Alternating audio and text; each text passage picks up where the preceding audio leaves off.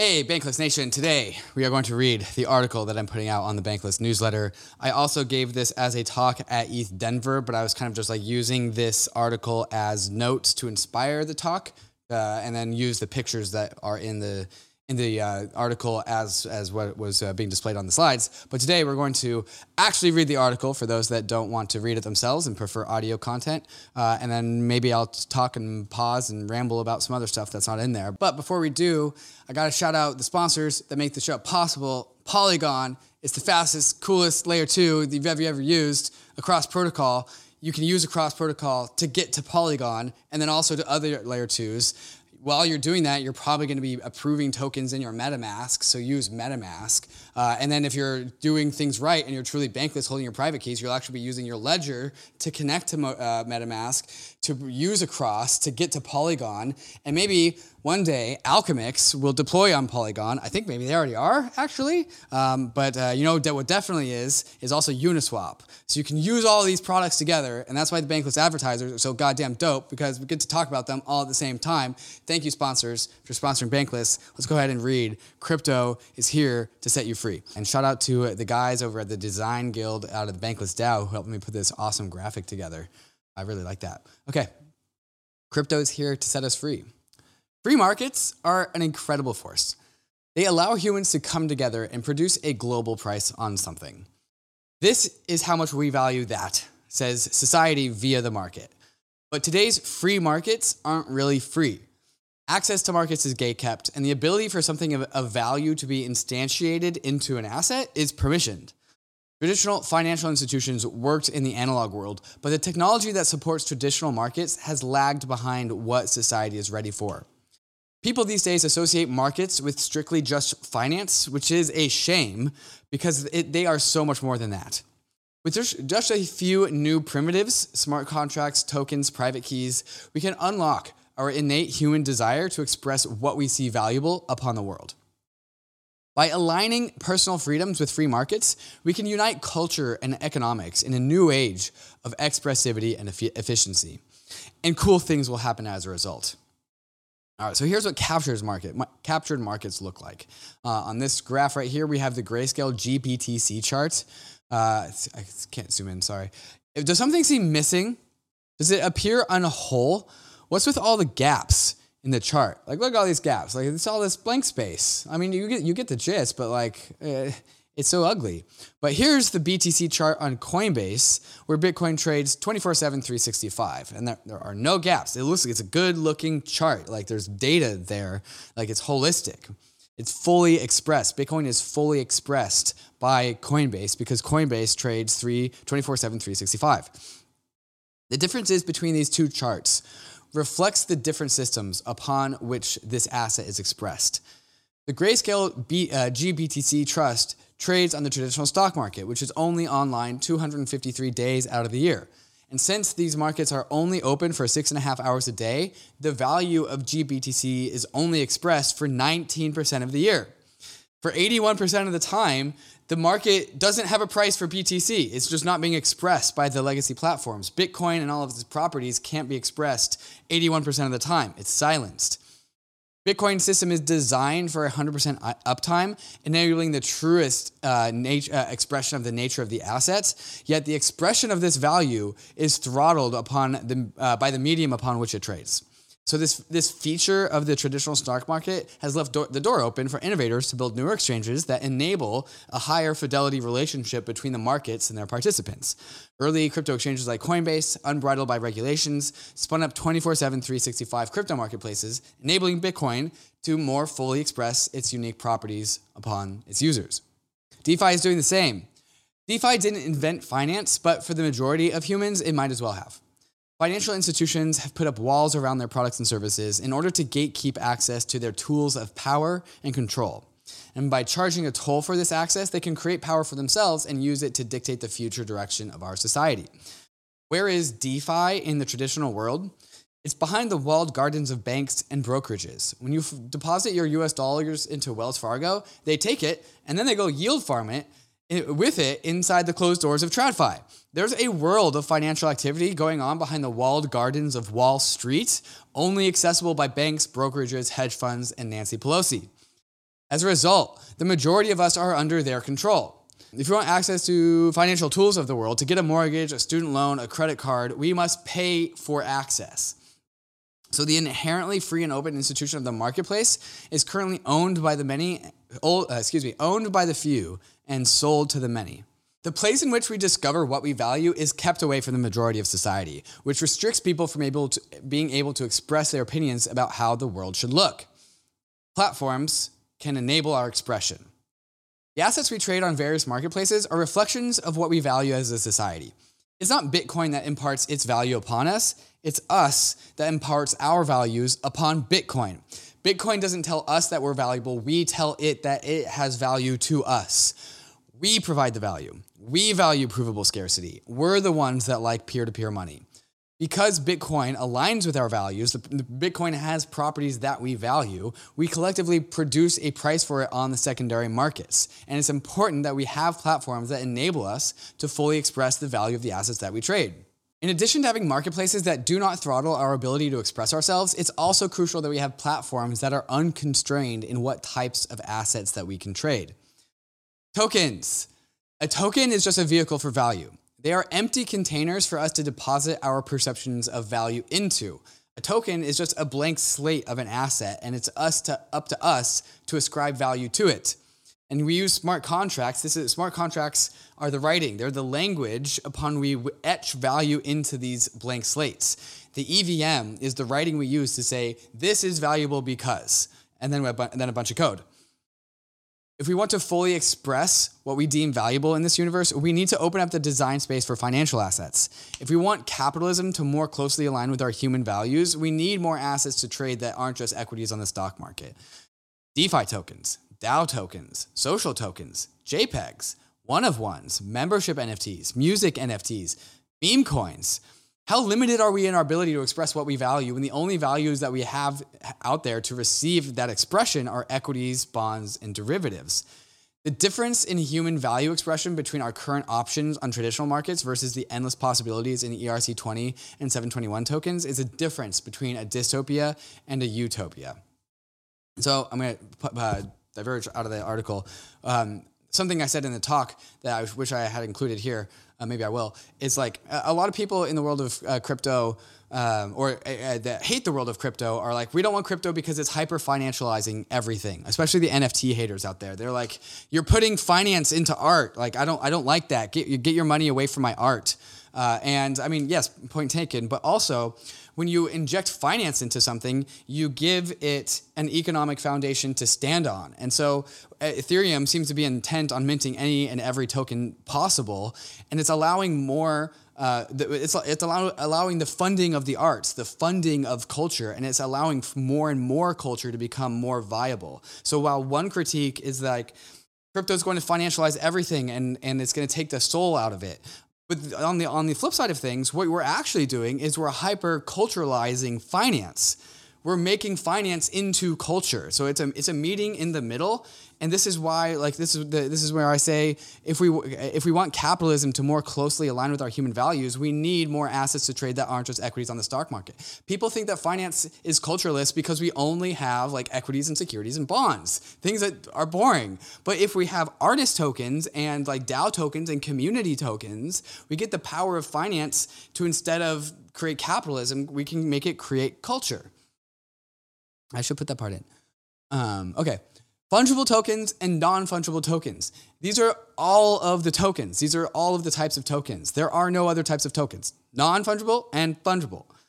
Between these two token standards, we have the tools we need to create any token that the market decides has value. And using these tools, humans are enabled to maximally express our human values using markets that never turn off. Asset issuance in TradFi is intensive, expensive, and fundamentally constrained, whereas token issuance in DeFi is cheap, easy, and limitless. We're going from marketplaces that only work 19% of the time and only allow for like 3 categories of assets to unstoppable, always-on marketplaces that allow us to freely create any possible type of token we could ever come up with. And so this is how we go from a Wall Street-centric version of the world to a world centered around cultural expression. This is where we put money into our culture and how we put culture into our money. Societal change. living in a paradigm of trust and intermediaries prevents value from being able to flow outwards. When a new source of value is discovered in the world, intermediaries descend upon it like vultures and then they encircle it and capture as much as possible, prevent it from getting out because they capture it. The tolls that intermediaries take limits how far this value is able to permeate through society. Every intermediary adds friction to this outbound flow of value and prevents it from reaching the margins. This is a movie that I kind of enjoyed. It's kind of cheesy, but it's pretty good. It's a vertical jail. And every jail is just one room, and there's a hole in the center of the room, and this platform once a day with a bunch of food on it, just descends down the jail. And so the jail is leveled, floor 1, floor 2, floor 3, floor 4, going down. And you want to be at the top because that's you're closest to where the food is. If you're in floors, and the platform just slowly just lowers. It just slowly gravitates just downwards with all the food on it. And if you're in floors 1 through 50, you're pretty chilling. It's a good spot to be. You're going to have plenty of food. 50 to 100, there's food there, but it's kind of the shitty food that sucks. Boring food, the bad food, the reject food. And then beyond, below 100, it starts to get real scarce. The food starts to have gotten eaten. And then you can go real low. And this movie is just about this thought experiment basically. And this is a metaphor for intermediaries. There's flow of value. Look, I mean, you can see there's cakes and delicacies. It's it's a comment on, society and luxury and all luxuries at the top. But then the luxury doesn't make it to the bottom. Because intermediaries eat it up along the way. There's not enough value to make it all the way there, and it gets eaten. Okay, so that's that. Because of this paradigm, because of the paradigm of intermediaries, the world is one of inwardly concentrating wealth. This makes the long-term equilibrium of Web 2 and TradFi conclude to inner billionaires competing for power using their respective platforms. We got Jeff Bezos and Amazon, we got Mark Zuckerberg and Facebook, we got Jamie Dimon and Goldman Sachs, Tim Cook and Apple. And so much of our lives are captured. Most of the world's population are captured by some mechanism somehow. Banks capture us via interest payments on our student debt and mortgages, and as a consequence, we become vulnerable to capture by our 9-to-5 wage jobs, which can become toxic and exploitive as a relationship as a result. Because if they know you can't go anywhere because of your mortgage, they can bully you around, basically. Which then, and as a result of that, you can become locked down to specific geographic areas, forcing us to engage in domain-specific behaviors that we might have not otherwise have chosen to express. And the net effect of all of this can even result in being locked in by toxic relationships with those around us. You just have to say yes to things that you would have otherwise said no to, but because you have all of these financially capturing systems, you can't. So as a society, we currently operate inside of a social structures that extract from us rather than enable us to be better. This is not always true. Facebook once created a free and open social network, and Instagram unlocked tons of creative potential, and Twitter unlocked a torrent of free thought. Going back even further, double entry bookkeeping unlocked a DeFi for the 1500s. Previously, before double entry bookkeeping, the value was just stored in the vaults of the church and the king, the monarch. And then double entry bookkeeping allowed for finance to be able to be expressed by the common man because of all you need is a book and a pen or pencil. That's permissionless technology. It's decentralized technology. And boom, DeFi happened, and then the Renaissance happened, and because the DeFi, the finance happened, and then all the finance people went to the arts and funded all the arts, and then boom, we had a cultural expression of the Renaissance. Episode 63 out of Bankless, if you want to unpack that more. But as society adapted to the new normals that these social systems brought, they in turn evolved from enabling to extractive. The long-term equilibrium of these systems ended up being wealth concentration at the center, with a bunch of vultures around the periphery and the rest of society at the margins. New equilibrium via private keys. Long-term equilibria of Web3 protocols places power and wealth, which are the same things. This is another Bankless episode. Joel Monegro talks about how governance, capital, and wealth in episode 62, that one right before 63, are all the same concepts. It's really just a function of which one allows you to impact the world the most in the ways that are favorable to you. Money, wealth, capital, these are all the same things. Okay. While Web 2 TradFi billionaires are summoned to Congress to answer for nation-state jealousy, Web 3 protocols disappear in a cloud of airdrops and community exits. T-Rexes can't see you if you don't move, and nation states can't find you if you're decentralized. By pushing power to the many rather than the few, these protocols invisibly walk among us. They're owned by the people on the bus, the mom at the grocery store, the laptops in our bags, and the desktops in our homes. They're the tokens in our ledgers and the cold storage wallets in our brains. Access to private keys is essential for this new equilibrium to emerge. Previous systems of value did not favor the individual. Gold was large and heavy. Fiat had backdoor theft via the money printer. Equities are held in brokerages, and ownership over these assets ultimately just comes down to court rulings, which are a third party that can be influenced. Like, courts are gameable. Like, do you really own something if a gameable court if you have to rely on a court that can be gamed? Usually yes, sometimes no. Sometimes when it's important, no. Cryptography puts power into the hands of the individual. With cryptography, we rely on math and math alone, and no one else. Private key cryptography enables self-sovereign property rights to exist at the margins of society, disproportionately empowering those that need it the most by allowing value to route around the value extractors and be directed directly to the value creators. So you combine this with a financial system as ubiquitous as the internet itself, and no two people can have differential access to asset ownership and financial possibility. Cryptography sets us free. So inward versus outward flowing value. Web3 and DeFi reverses the natural flow of value from inwardly concentrating wealth to outwardly distributing wealth. This is an inversion of the equilibrium of value, and its impacts upon how society organizes are going to be massive. Inward flowing value in Web2 and TradFi makes work an uphill battle. Work is harder. You need to work hard to just stay in the same spot. Outward flowing value in Web3 and DeFi turns progress from being uphill and makes it go downhill. With aligned protocols at our backs, humans will be able to venture further into the frontier. We've seen eras in which value was discovered outwardly rather than inwardly.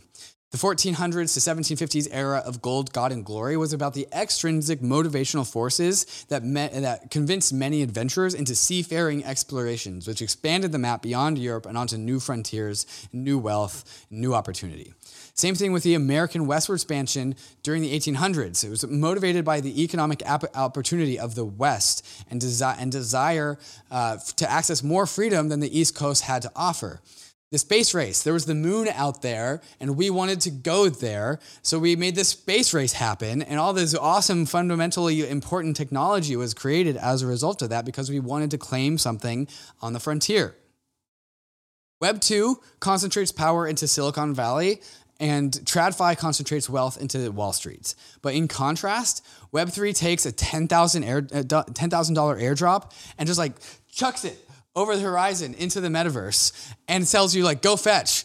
Like, you got to go get it. You can't stay in the same spot. You got to move on to the frontier. So if you want some of the value that these protocols are spitting out, you got to get your private keys and you got to journey into the frontier. Web3 social structures. The metaverse is the frontier, by the way. Web3 social structures. Cryptography allows us to design social structures with a baked-in assumption of strong individual property rights. Access to private keys is permissionless and free, enabling Web3 structures to have the maximum ability to choose how it distributes power. Web3 and DeFi can access the maximum number of individuals.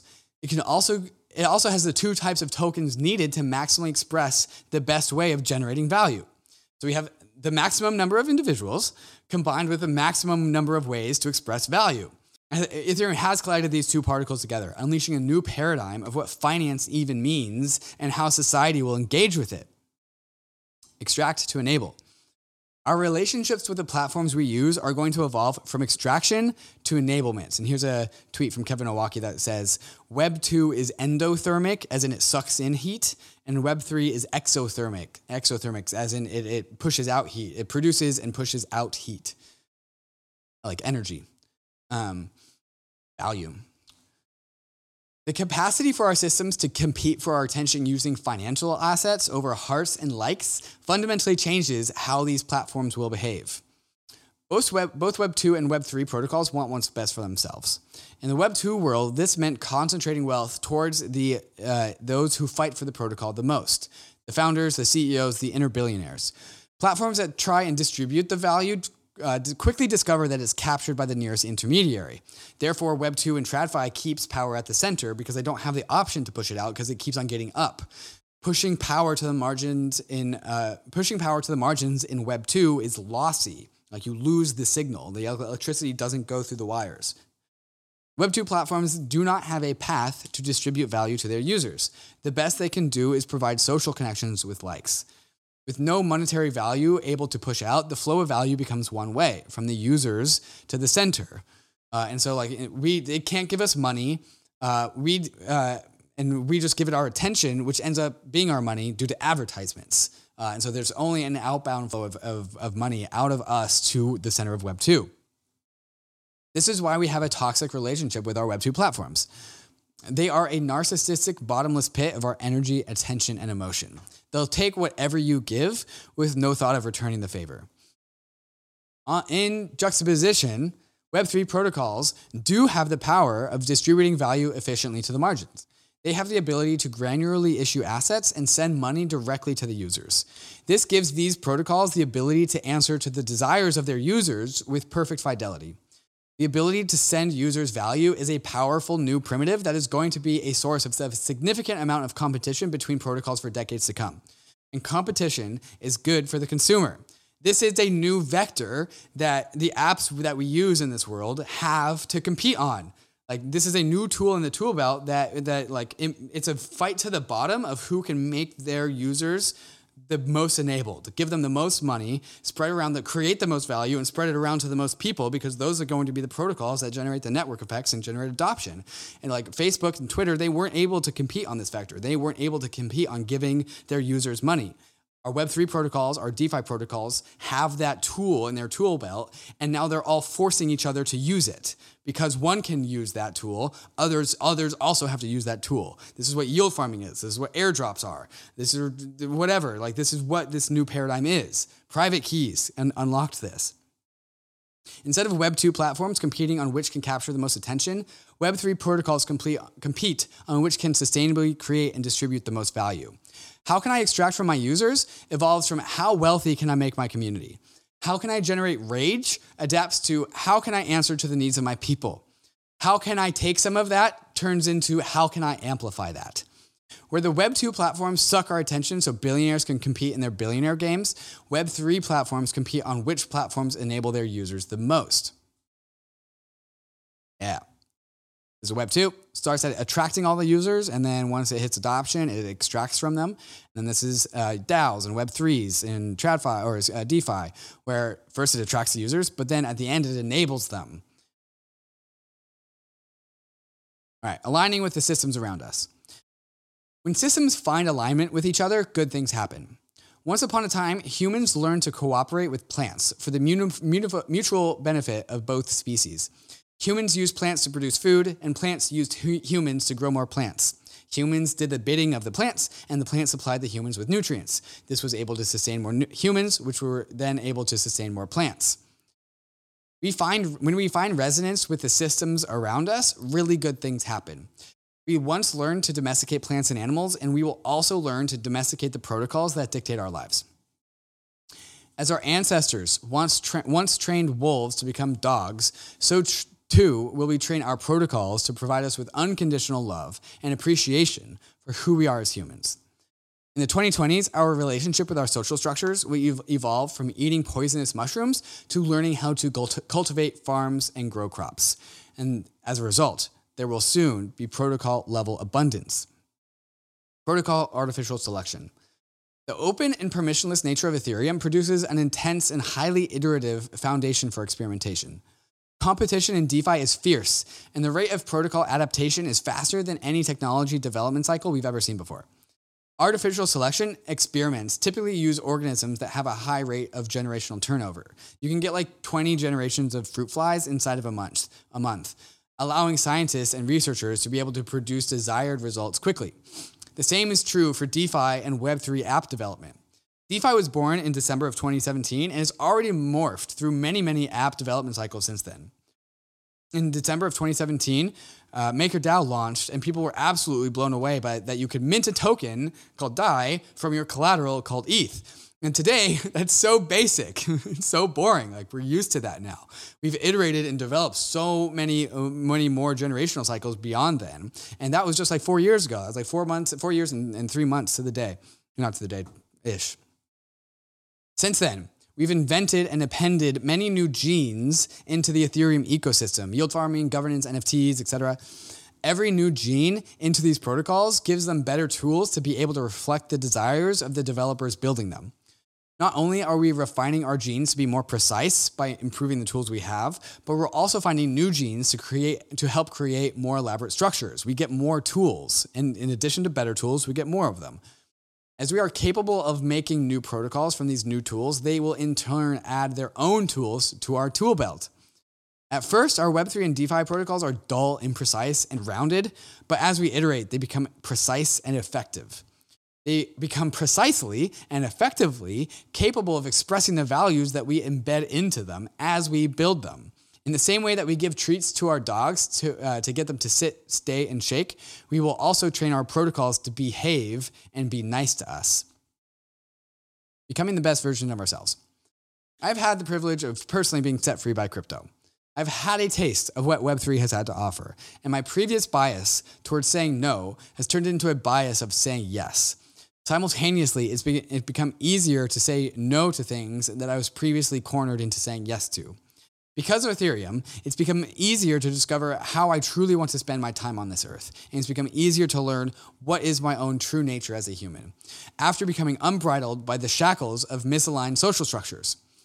Kobe discusses the same phenomenon from a different angle in a clip that reverberated across crypto Twitter. Before I had money, I thought everything was a scam and it was all rigged and blah, blah, blah, blah, blah. And now having money and being able to help my family out, for example, and seeing my parents' personalities change because they don't have to worry about certain things anymore, like making ends meet or like what's going to happen when they retire. Seeing their personalities change and getting to know them more as people because some number changed on a screen makes me, A, like everything seems like a giant scam, but B, feel like I was also slightly robbed of experiencing that while I was growing up or while I was younger because they had these burdens and had to worry about them. So it doesn't weigh on me so much, but I do think a lot about that. Like, it feels like everything is a bit of a scam for some like weird numbers on a screen, and it means that people like live their lives in ways where they don't get to properly know the people around them because everyone's always worried about short-term stuff. Financial insecurity plagues the planet. In order for society to evolve into the best versions of itself, we must solve for abundance at the protocol level. We've actually not yet met the best versions of ourselves. Who will we discover when we become collectively enabled by the protocols that guide our lives?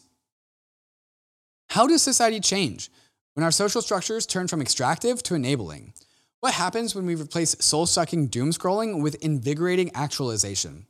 What happens when the net effects of our platforms are for us to be more free and experience more things rather than capturing our attention and filling us with rage or envy? What happens when we combine strong individual autonomy over our money with a permissionless financial platform that seems to be intent on minting every type of token possible? What happens when the maximum number of people are enabled to express their values upon an infinite array of possible tokens? What happens when our protocols compete for our love rather than our rage? Thanks to the decentralized power of the printing press and double-entry bookkeeping, 1600s Europe became completely unrecognizable from 1400s Europe. 200 years is a long time, but in comparison to the progress we made from like 0 to 1400s, it was a blink of an eye. The 2050s will be completely unrecognizable from the 2020s, and it will be because we found much better answers to what is our true nature that we've ever had before. In 2050, we might have flying cars and editable genes, but that won't be why society will appear so different. It will be because we produce social structures that align with our interests and have a stake in our betterment.